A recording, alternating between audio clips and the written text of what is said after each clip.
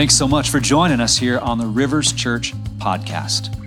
We see a church full of passionate people who reach the unchurched with the gospel of Jesus. Our heart is to equip people to love, live, and lead in God's kingdom. We hope you enjoyed today's message and pray that it encourages you to be all that God has destined you to be. If you need anything, please feel free to reach out to us and check us out on our website at riverschurch.co. That's riverschurch.co.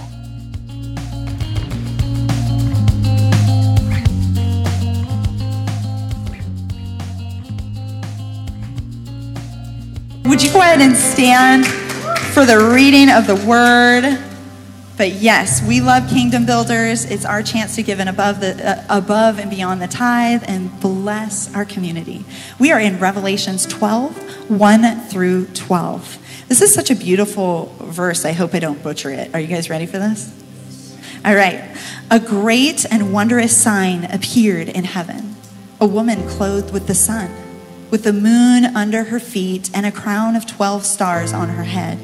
She was pregnant and cried out in pain as she was about to give birth.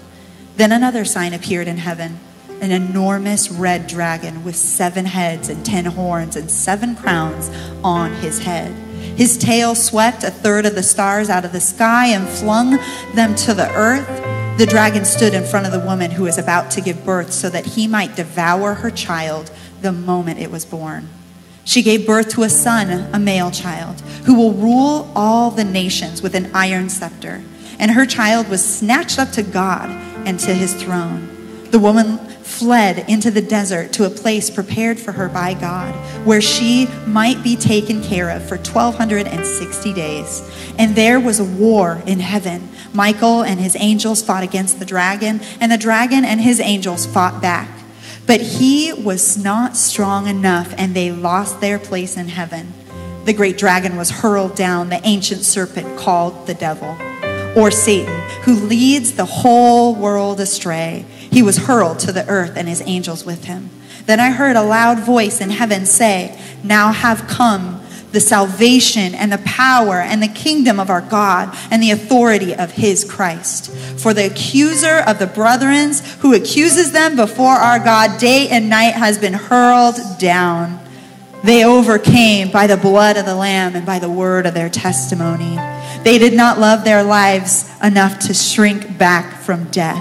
Therefore rejoice, you heavens, and you who dwell in them. But woe to the earth and the sea, because the devil has gone down to you. He is filled with fury because he knows that his time is short." This is the word of the Lord. Hey, would you join me in prayer right now, Lord? We are thankful again for your word that speaks to us in so many profound ways. It's so alive. I pray that it would come alive again today, Lord. I pray that you would open our eyes to see you, to see what's going on, even in the spiritual realm, Lord. Is that crazy story back in the Old Testament where Elisha prayed for his friend's eyes to be open to see what was going on in the spiritual realm? Well, would that happen to us today, I pray? That we may be more aware, have a greater awareness that there is a spiritual realm all around us that is impacting our life. Lord, open our eyes to see that. Give us divine wisdom and understanding, Lord, not worldly wisdom, but heavenly, eternal wisdom, I pray, to see that today, Lord, that we may experience you in new and profound ways. Well, that's my prayer for every single one of us here today. And my other prayer, Lord, is that you would help the Seattle Mariners start winning again, please, in Jesus' name. Amen. All right, you can have a seat. Amy forgot to mention, if you don't have anywhere to go today for Mother's Day, we're going to go to Blaze Pizza down the road here. If you're welcome to join our family for Mother's Day if you'd like after this service. Let us know. That'd be great. So I talk a lot about sports, so a lot of people don't know this about me. I'm actually kind of a closet sci-fi nerd. I love sci-fi movies. I'm a Trekkie, Star Wars. Anything alien to me is cool. I enjoy those stuff. Okay, so I think the greatest sci-fi movie that's come out in recent years is this movie called Interstellar. Have you seen this movie? Phenomenal movie, great storyline, highly creative, and just some cool twists. And if you've never seen it, I'm going to spoil it for you right now. You've had plenty of years to watch it, but I won't completely spoil it, but kind of spoil it. There's this moment in the movie where the main character finds himself in this black abyss, essentially like a black hole, and he comes to this window, and he's peering in, and he sees his home from the past, and he sees his daughter in her bedroom, and then he goes over to this spot, and he sees, again, the bedroom and the daughter, and it's another moment in time, and he goes over here, and he sees another moment in time, and he's like seeing all these different moments in time within a matter of seconds. And I mention that because I get the impression that Revelation is so much like that. Revelation is not like a linear, like this happens and this happens and this happens. It's like John is seeing something here, then he's seeing something here, and he's seeing something here. And it may not be necessarily in order. So it's not about what happens next, it's just what he sees next. And so it's kind of like Interstellar in that regards. And so as we go into Revelation chapter 12, you kind of see the same thing again. It's not about linear stuff, but like John sees this and explains this. And so again, we're trying to piece all of this together, and it's not necessarily in linear fashion. I love this guy, Jack Hayford. He was an amazing pastor and scholar, super smart dude. And he said this. He says, the book of Revelation becomes distorted when a linear approach is taken. It's easy to become confused with this approach because the book of Revelation is not written in a linear fashion. It is a series of prophecies that are seen from different viewpoints. I think there's a lot of truth to that when you dive into Revelation. So we're in chapter 12. We're having just this fun journey here as we go through Revelation. And I think we're going to go just one more week in Revelation before we hit the pause button. And season 3 will be in the fall. So just one more. We'll go into Revelation 13, I believe, next week. And we're going to have some fun with that too. But today's going to be good. As we dive into Revelation 12, here's what we see.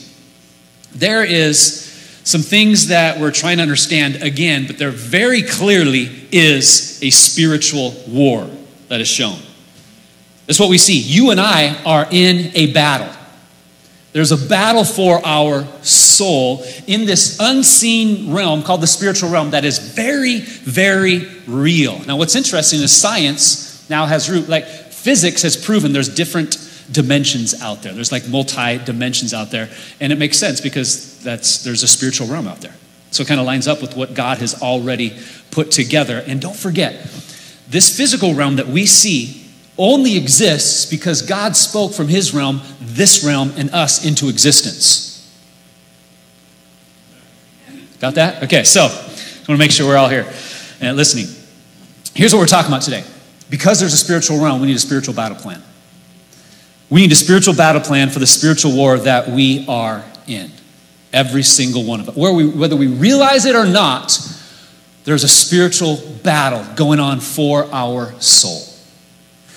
So John sees a couple of signs here. We see a woman and we see a red dragon here in Revelation 12. So who is this woman? And this woman really is God's people, God's chosen people, his faithful people. It represents the Jewish people, the nation of Israel in the Old Testament. It even represents the church today, all of his believers today throughout history. That's who this woman represents. It's his faithful believers. It even can literally represent the woman Mary who gave birth to Jesus, as we see the birth is mentioned there in this passage. And what's interesting is, the sun and the moon and the stars reference is a direct reference to Genesis chapter 37, the dream that Joseph has about his brothers, the other 11 tribes of Israel, bowing down to worship him. So we're going to see this a couple times in chapter 12 here, that there are some amazing similarities and connections between the first book of the Bible and the last book of the Bible. Genesis to Revelation, God has a story, a message he wants to communicate to us. And so we see the woman here, we see the red dragon. Who is the red dragon? Some might say, well, it's obviously China, right? It's the red dragon, it's China. So here they come in on the scene finally. We see China in Revelation. Don't read Revelation that way, please, okay? And we're going to be careful when we start interpreting Revelation that way. The red dragon clearly is Satan, by the way. And we know that because we're told later on. It's the devil. It's Satan. Okay, so we'll talk more about him in a little bit. And actually, no, we'll talk about him right now. Let's go to verse 4. Verse 4 says this. His tail, speaking of the dragon, his tail swept a third of the stars out of the sky and flung them to the earth. Now, a lot of scholars believe this is the moment where it's just describing the moment where Satan had deceived a bunch of angels and rallied them to follow him to try to overthrow God. Satan wanted to be more powerful than God. He wanted to rule God. He wanted to rule everybody. He thought that he could be more powerful than the one who made him and gave him life, which is just fascinating, right? Doesn't even make sense. How can you have more power than the one who created you? But he thought he could, and so a third of the stars is often a reference to angels, and so this is very likely just a description of what had happened. He had a third of the angels that followed him and thought, let's try to overthrow God and the rest of the angels, but they couldn't. So then it says, the dragon stood in front of the woman who was about to give birth, so that he might devour her child the moment it was born. She gave birth to a son, a male child, who will rule all the nations with an iron scepter, and her child was snatched up to God and to his throne.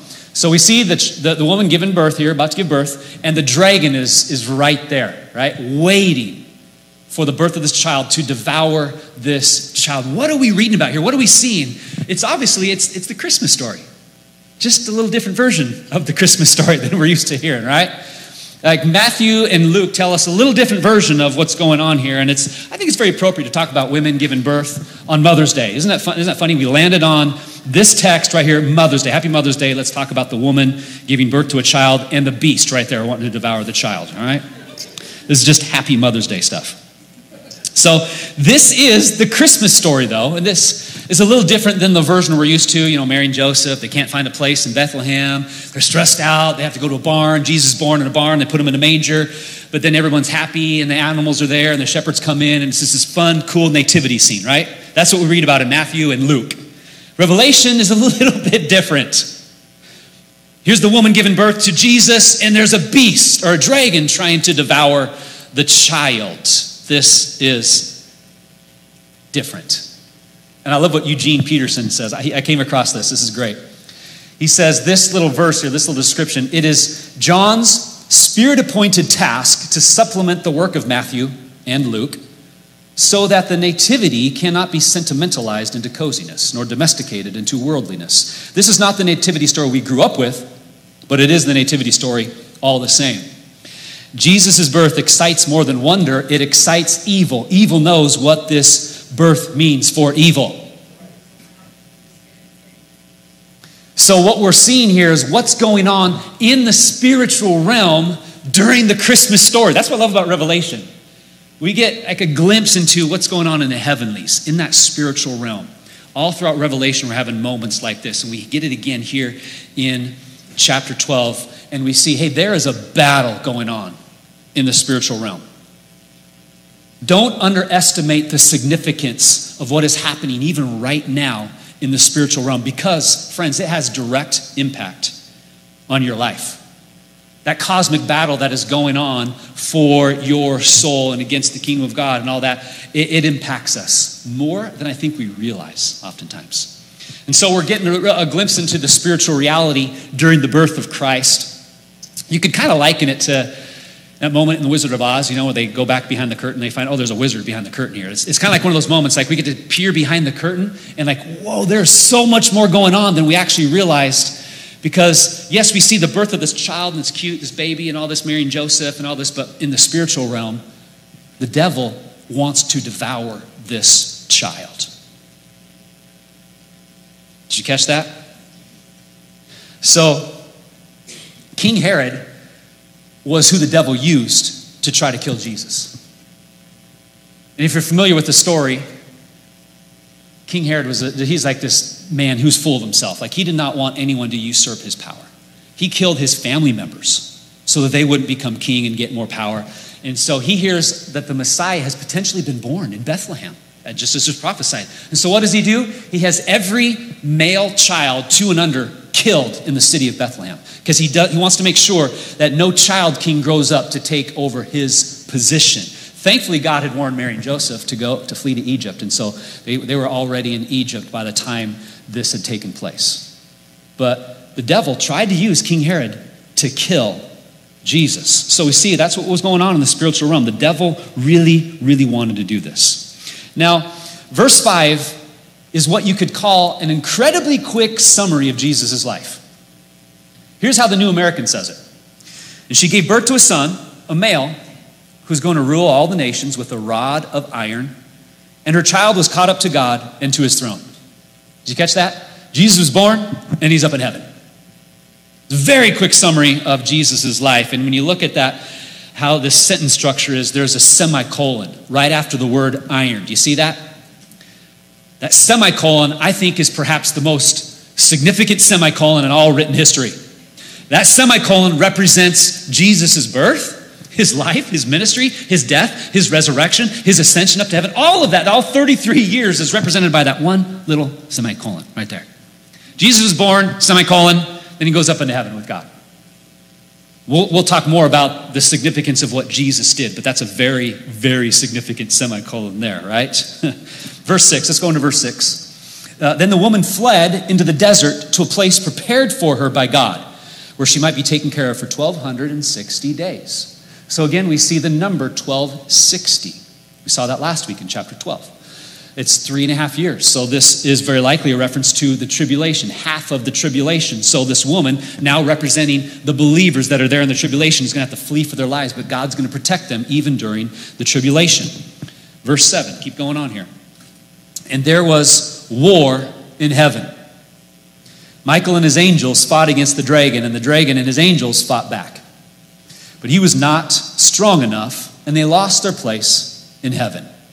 The great dragon was hurled down, that ancient serpent called the devil, or Satan, who leads the whole world astray. He was hurled to the earth, and his angels with him. Okay, so we see very clearly here, war in heaven breaks out, right? There's war going on. Michael and his angels, the devil and his angels. Satan loses. Satan has, up to this moment in time, if this is seemingly taking place during the tribulation, Satan has had some access to the heavenly places, but now he is kicked out of that. He loses that access. He's relegated to earth, and he's upset. Like, he is ticked off. You see that very clearly in verse 12. Therefore rejoice, you heavens, and you who dwell in them, but woe to the earth and the sea, because the devil has gone down to you. He is filled with fury, because he knows that his time is short. So again, this is likely right in the middle of this 7 years of great tribulation at the end times. And so the devil, he knows, okay, I don't got much time left. This is it. Like, he is so ticked off. He's losing power and influence and authority. And he's just angry about it. So this could really explain, guys, why things get really hard and really tough in the middle of the tribulation, okay? Because now the devil's like, he's ticked off, he's been defeated, and he's filled with rage now. Now, did you notice the devil is called that ancient serpent? Did you see that? That ancient serpent.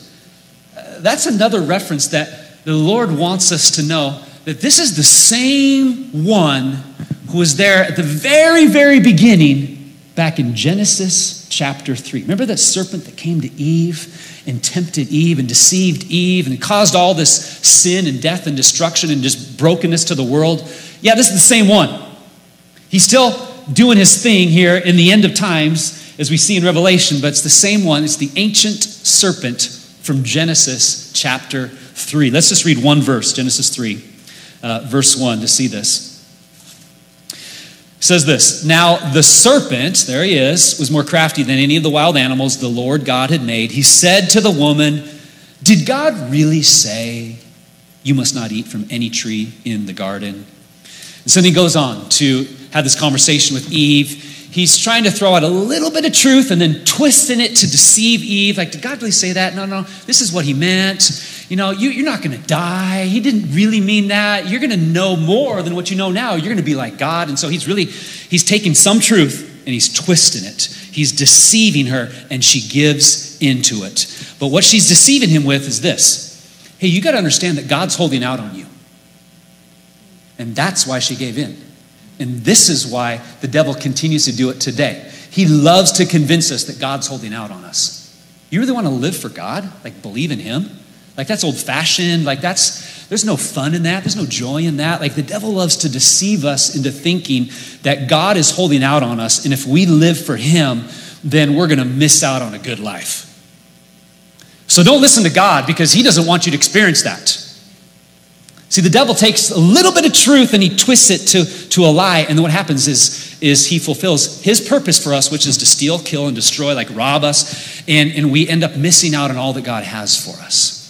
And God, the author of life, who gave us life, he understands what will make us the most happy, what will make us the most satisfied, what will fill us with joy. He knows because he created us. But the devil twists it, deceives it, and got Eve to think God's holding out on you. And he does the same to us. Why? Because it still works, right?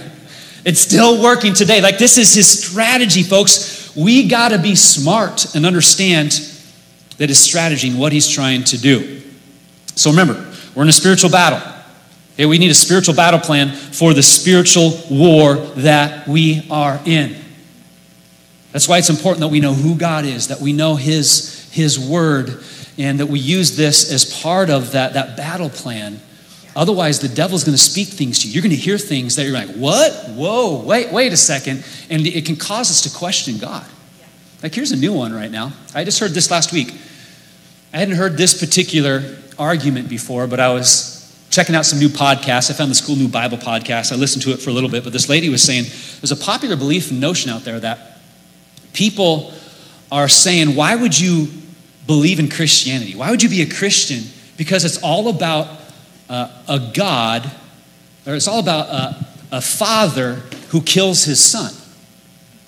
And so basically you have a father, what's the word? A father who's abusive and just wants to murder his own son.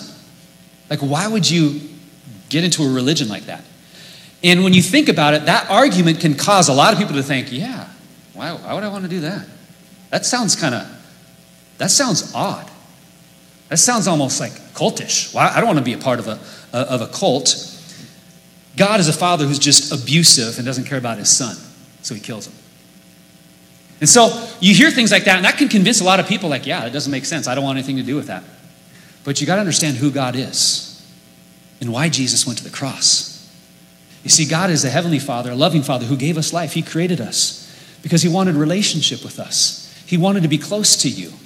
And we broke that. We sinned. Genesis 3, we just started reading that right there, right? Like, sin entered the world, and we've all sinned. We've all rebelled against God. Sin is what broke the world. It brought pain and death and disease and heartache and all of that stuff. All the stuff we hate about life, that's what sin brought. And we broke it. And we continue to do that with our sin. But God wants relationship with us. He wanted to take care of that sin issue. Sin sentenced us to die. The devil lied, because we will die an eternal death away from God, which God does not want. And so God, in the greatest act of love ever in human history, sent his son to take our place of death. We got to understand the significance of the death of Jesus, friends. It is the greatest act of love ever in human history, and Jesus willingly went to the cross. He wasn't forced there. He wasn't manipulated by an abusive father. He willingly went to the cross out of love for us so that we could have life, so that we could be in relationship with the one who gave us life. We've got to know this. We've got to understand this. We've got to be in truth so that the devil's deception doesn't get us, friends. Okay? So, we're in a spiritual battle, and so we got to be able to fight this in a spiritual way. The devil's ultimate goal is just that you and I would not have a relationship with God. We don't believe in God. That's what he wants. And so he will lie, he will manipulate, he will twist the truth so that you do not experience the life that God has for you. And the reason that he'll do that is because you are the object of God's affection. God loves you so much, and the devil hates God, and he hates you because God loves you. And so he'll do whatever he can to keep you away from what God has for you. So all this is just a reminder, guys. Don't underestimate the power of what's going on in the spiritual realm around us. There's a spiritual battle that is affecting us right now. It's real. We're all a part of it. And this next verse, verse 10, shows us another characteristic of Satan. So we see him as the deceiver. He leads the whole world astray. He is also the accuser. So verse 10, I'm going to go back to Revelation here. Then I heard a loud voice in heaven say, now have come the salvation and the power and the kingdom of our God and the authority of his Christ. Amen. That's significant right there. For the accuser of our brothers who accuses them before our God day and night has been hurled down. Satan, the devil, he is an accuser. That's not just what he does, that's who he is. He's a deceiver. He's an accuser. And he loves to whisper lies to us, to deceive us, to get us to make decisions. It's okay to do that. It's not that bad. No one will ever know. Come on, you think God really cares about you? When you think anyone's ever going to love you? Hey, just one more time. He loves to deceive us, to throw those things out there. It's not going to really hurt you. And he'll throw it out there. And then this is what he does on the other side of it. He comes back as the accuser to point out our wrongs and our failures. Oh, you think you're a good person? Look at what you just did. He deceives us, and then he accuses us. He just wants to put us down. He wants to fill you with shame. Look at all the mistakes you've made. You should be ashamed of yourself. You're not a good person. You call yourself a Christian? Look at there's no way God could ever forgive you. And he accuses us. The problem is this. He's going to accuse you, friends, but the problem is when we agree with him. So we got to be careful we don't agree with the accusations, because there's power in agreement. This is the principle of agreement. The principle of agreement says this: what I agree with determines how I live. So what am I going to agree with? Am I going to agree with truth and what God says about me, what he's done for me? Or am I going to agree with the lies? What am I agreeing with? That determines how I live. So if I believe that Pepsi's better than Coke, then I'm going to drink Pepsi, right? Because it is. It's better. Okay, don't believe the lies. Don't agree with the lies about Coke, okay? Just want to make sure Louis didn't do something to me there. Okay, so that's just a silly little illustration. What we agree with, we're going to live out, right? So if I believe that how I rest is I just need to plop down on the couch and just turn on the television and just rest, then that's what I'm going to do. Or if this is how I need to rest, I'm going to go to the Word of God, I'm going to read the Word of God, I'm going to let him speak to me, I'm going to turn on some worship music, I'm just going to enjoy the presence of God, I'm going to rest like that. Whatever I believe, whatever I agree with is how I'm going to live. If I believe that I'm not good enough to get that job or that position, if I agree that there's no way God could ever forgive me for all that I've done, that's going to affect how I live. Don't agree with the lies, friends. Do not believe the lies. We need to agree with what God says, okay? In order to experience the life that God gives. Agree with what God says in order to experience the life that God gives. So don't agree with the devil. He just wants to overwhelm you with all of your failures. He wants to shame you with the things of your past. He wants you to be filled with doubt and discouragement, even depression. That's what he wants to do. And so you and I got to stand up and cancel those lies. I don't want to believe it. I don't agree with it. Hey, the only cancel culture you and I should be a part of is canceling the lies of the enemy, all right? Come on, stand up and cancel those things in your life. Don't agree with what he says about you. He's an accuser. He wants to destroy you. He wants to pull you away from God. And so it's important what we agree with. Agree with truth. And God has so much good to say about you. There's freedom for you. There's life for you if you and I would only come into agreement with that. So we've got to agree with what God says in order to experience the life that God gives. And I pray that some people would experience that today, maybe for the first time. God's got such an incredible life for you. He's got so many amazing promises for you if you just say yes to him and trust him. Okay, so verse 11, let's keep going on here.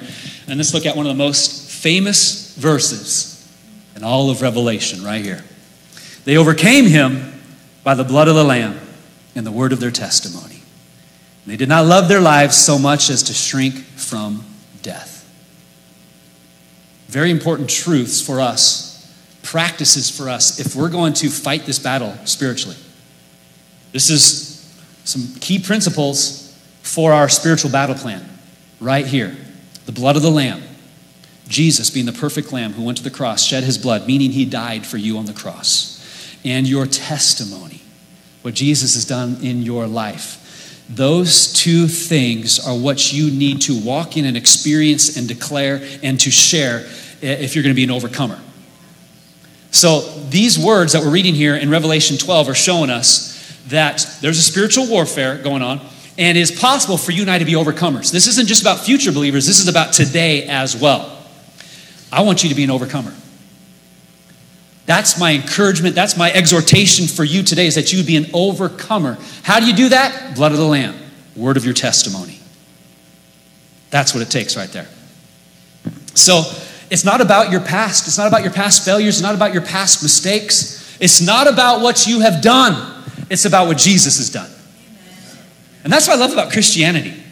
It sets itself apart from any other religion. It's the whole do versus done thing, that whole tension. Like every religion in the world is like, if you do this, if you do this, if you do this, then you can achieve, nirvana or karma, or you can achieve all this, you can achieve heaven. It's all about earning, friends. You really go deep into all these. You got to do this, then do this, then do this, then you can experience this. Christianity is all about Jesus has done it. He already done it for you. You just accept what Jesus did for you on the cross. You are forgiven. You are free for eternity. You don't have to earn it. You don't have to do anything. Your past doesn't matter. It's all about He has done it for you. Just receive it.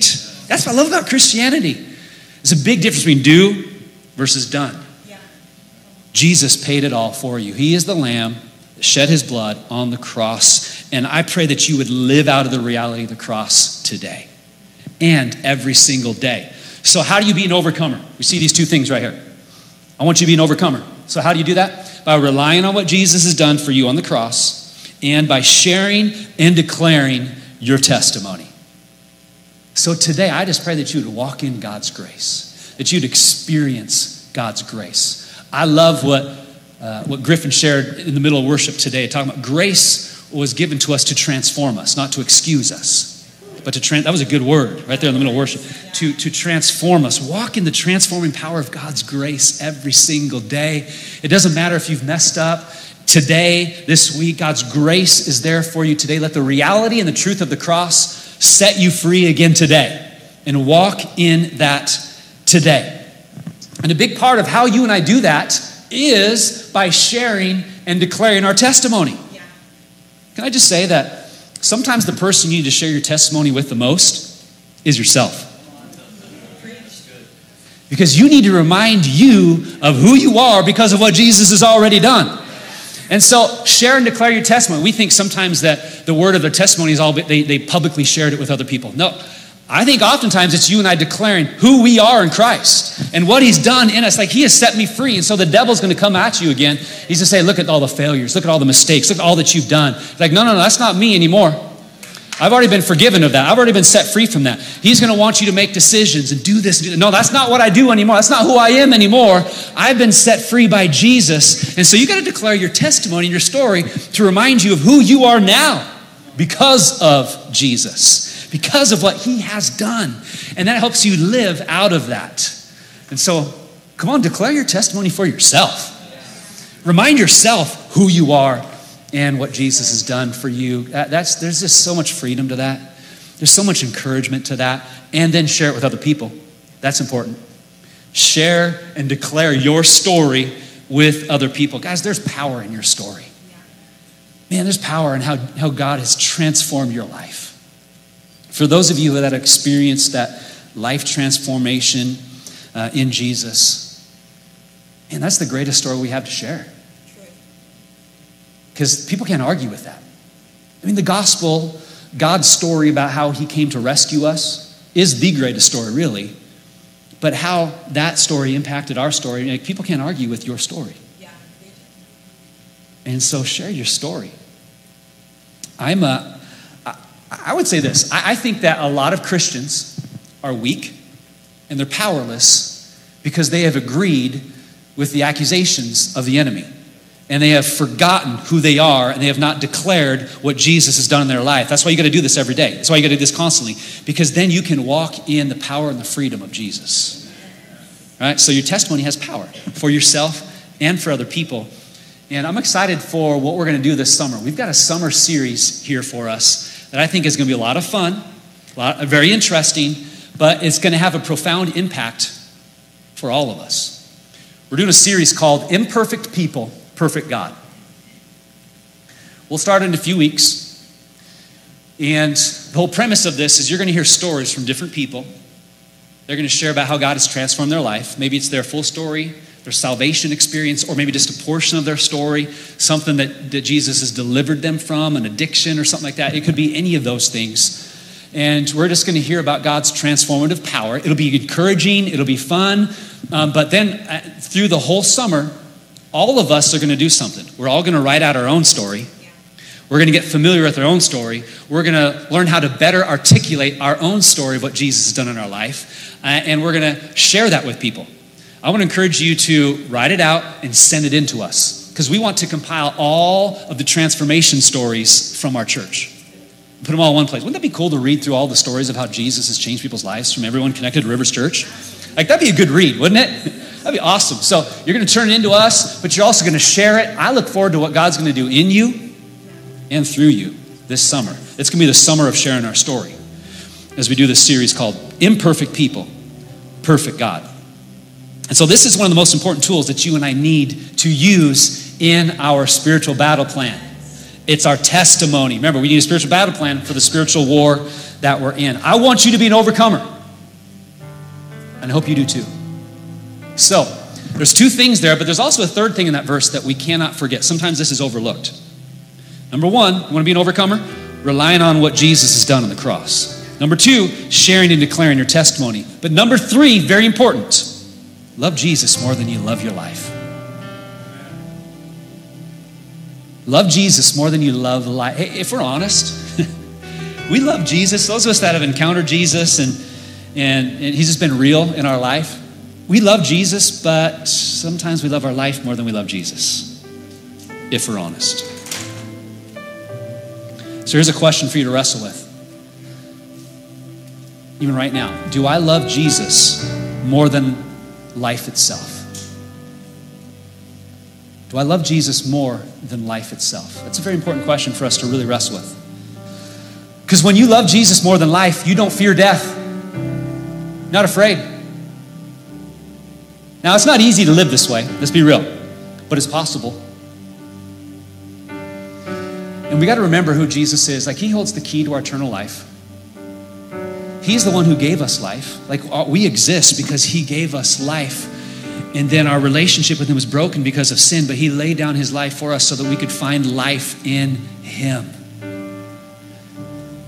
And so the response, the call is, Jesus says, hey, just give your life back to me and I promise to give you life by giving your life to me. I'm putting your trust in me and living for me. This is how he said it in his words, recorded in Luke 9, verse 24. He said this, for whoever wants to save his life will lose it. Whoever loses his life for me will save it. So you lose your life for Jesus and you'll find life, true life, eternal life, abundant life in him forever. But it happens by you and I just saying, okay, I believe what you did for me, Jesus. I lay my life down for you. I'm going to live for you now. Can I just be honest for a few moments, church? I think that if we love our lives more than we love death, if we love our lives more than we love Jesus, then we're not going to make a difference in this city for Jesus. It's not going to happen. Because we're more into us. And I love this. I love my comfort. I love my financial situation. I love my kids, my family. I love my spouse more than I love Jesus. And Jesus is just going to be a supplement to our life, but not really the Lord and Savior of our life. And I pray that you and I would love Jesus more than we love life. And not just be willing to live for him, but are you willing to die for him? And most of us don't have to worry about that. But there are brothers and sisters that we can learn from all across the globe that are facing that daily. They don't know if they're going to make it today, but they're willing to lay down their life. They are willing to really live out this scripture here and give their life for Jesus. You know, they say the fastest growing church in the world right now is the Iranian church. I've talked about it a few times. I'm just fascinated by this movement, this revival that's going on in Iran, which you would never hear about except for some of the believers that are leaving the country and telling people what's going on through interviews. The fastest growing church in the world is taking place in one of the most persecuted countries in the world. And I think that the church is growing not in spite of persecution, but probably because of persecution. Like when they say yes to Jesus, like it means something. It doesn't mean like, oh, now I gotta go to church every Sunday. I gotta put this into my life. Like God wants to give me 10% of my income to him. Like what on earth, God? No, like they're like, I may not live today by saying yes for Jesus, but I'm in because of what he's done for me. There's this married couple that moved to the States from Iran just a couple years ago. And after a few months, the wife said something very interesting to the husband. She said, I want to go back. I can't live here anymore. And he's like, what? Like, you want to leave religious freedom to go back to persecution? Like, it doesn't even make sense. And she's like, I can't live here. I can't live like this. I can't take it. And here's her words. This is what she said. She says, there is a satanic lullaby here. And all the Christians are sleepy. And I'm feeling sleepy. She's like, yeah, we face death and persecution, but the church is alive where I came from. And those are sobering words for us, guys. I pray that we would be a church that's alive. That we're willing not just to live for Jesus, but lay down our life for Jesus. Step out of our comfort zone. Do whatever it takes for the cause of Christ. Let's not allow the devil to lull us to sleep. Let's not listen to his little lullaby. That's what he loves to do. If he can't take us away from God, he wants us to be ineffective and unproductive. And so don't listen to Satan's lullaby. That's him being deceptive in the church. And so I pray that we'd be an awakened church. It reminds me of Revelation 3. We talked about that last fall in season 1. But Jesus says to the church in Sardis, Revelation 3, he's like, you're falling asleep. And he says, wake up. Wake up. Don't sleep now. And I think it's the same message for us in light of what we're looking at here today. Hey guys, there's a battle going on. It's real. There's a war going on in the city. Are you want to fight in it or you just want to sleep through it? You might make it to heaven. Awesome. But if you want to be a part of the battle, come on, wake up. Put your battle pants on. Put your armor on. Hey, walk in the grace of Jesus every single day. Share and declare your testimony and love Jesus more than you love your life. It's going to cost you your life, but if you want to make a difference, that's what it's going to take. You can just sleep through this and you might be fine in the end, or you might not be. Your choice. I pray that we be an awakened church. That's my prayer for us, guys. Oh, there's a spiritual realm all around us. It is real, friends. Eternity hinges on how we fight in the heavenlies. We need to be active and alive. Let's have a spiritual battle plan. Because most Christians don't have a plan. Let's have a spiritual battle plan. And what does it look like? It looks like relying on what Jesus did on the cross. Share and declare your testimony. Love Jesus more than you love your life. And can I add just a practical thing here? Just a simple practical thing, like join a spring group. Get in with some people that can encourage you throughout the week, that you can just continue to live this thing out. Sunday church attendance is not enough for the battle we're in. This is good, we need this, but this is not enough for this battle, friends. It is very real, and I want you to be an overcomer. I want you to be an overcomer. That's my prayer for you. That's my prayer for us. Hey, join us here Wednesday night for Encounter Night. We're going to do Battle in the Heavenlies for Wednesday night right here. If you want to join us, come on, let's do it. But that's my encouragement to you guys. It's another kind of get in the game, but it's like get in the battle. Let's be alive and active. Let's be awake. Would you stand to your feet?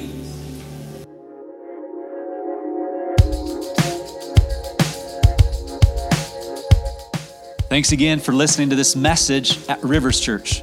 We'd love to have you subscribe to this podcast if you haven't already. To learn more about what's going on in the life of our church community, check us out at riverschurch.co. I pray that this week you would walk in the power and the presence of God. Thanks for joining us.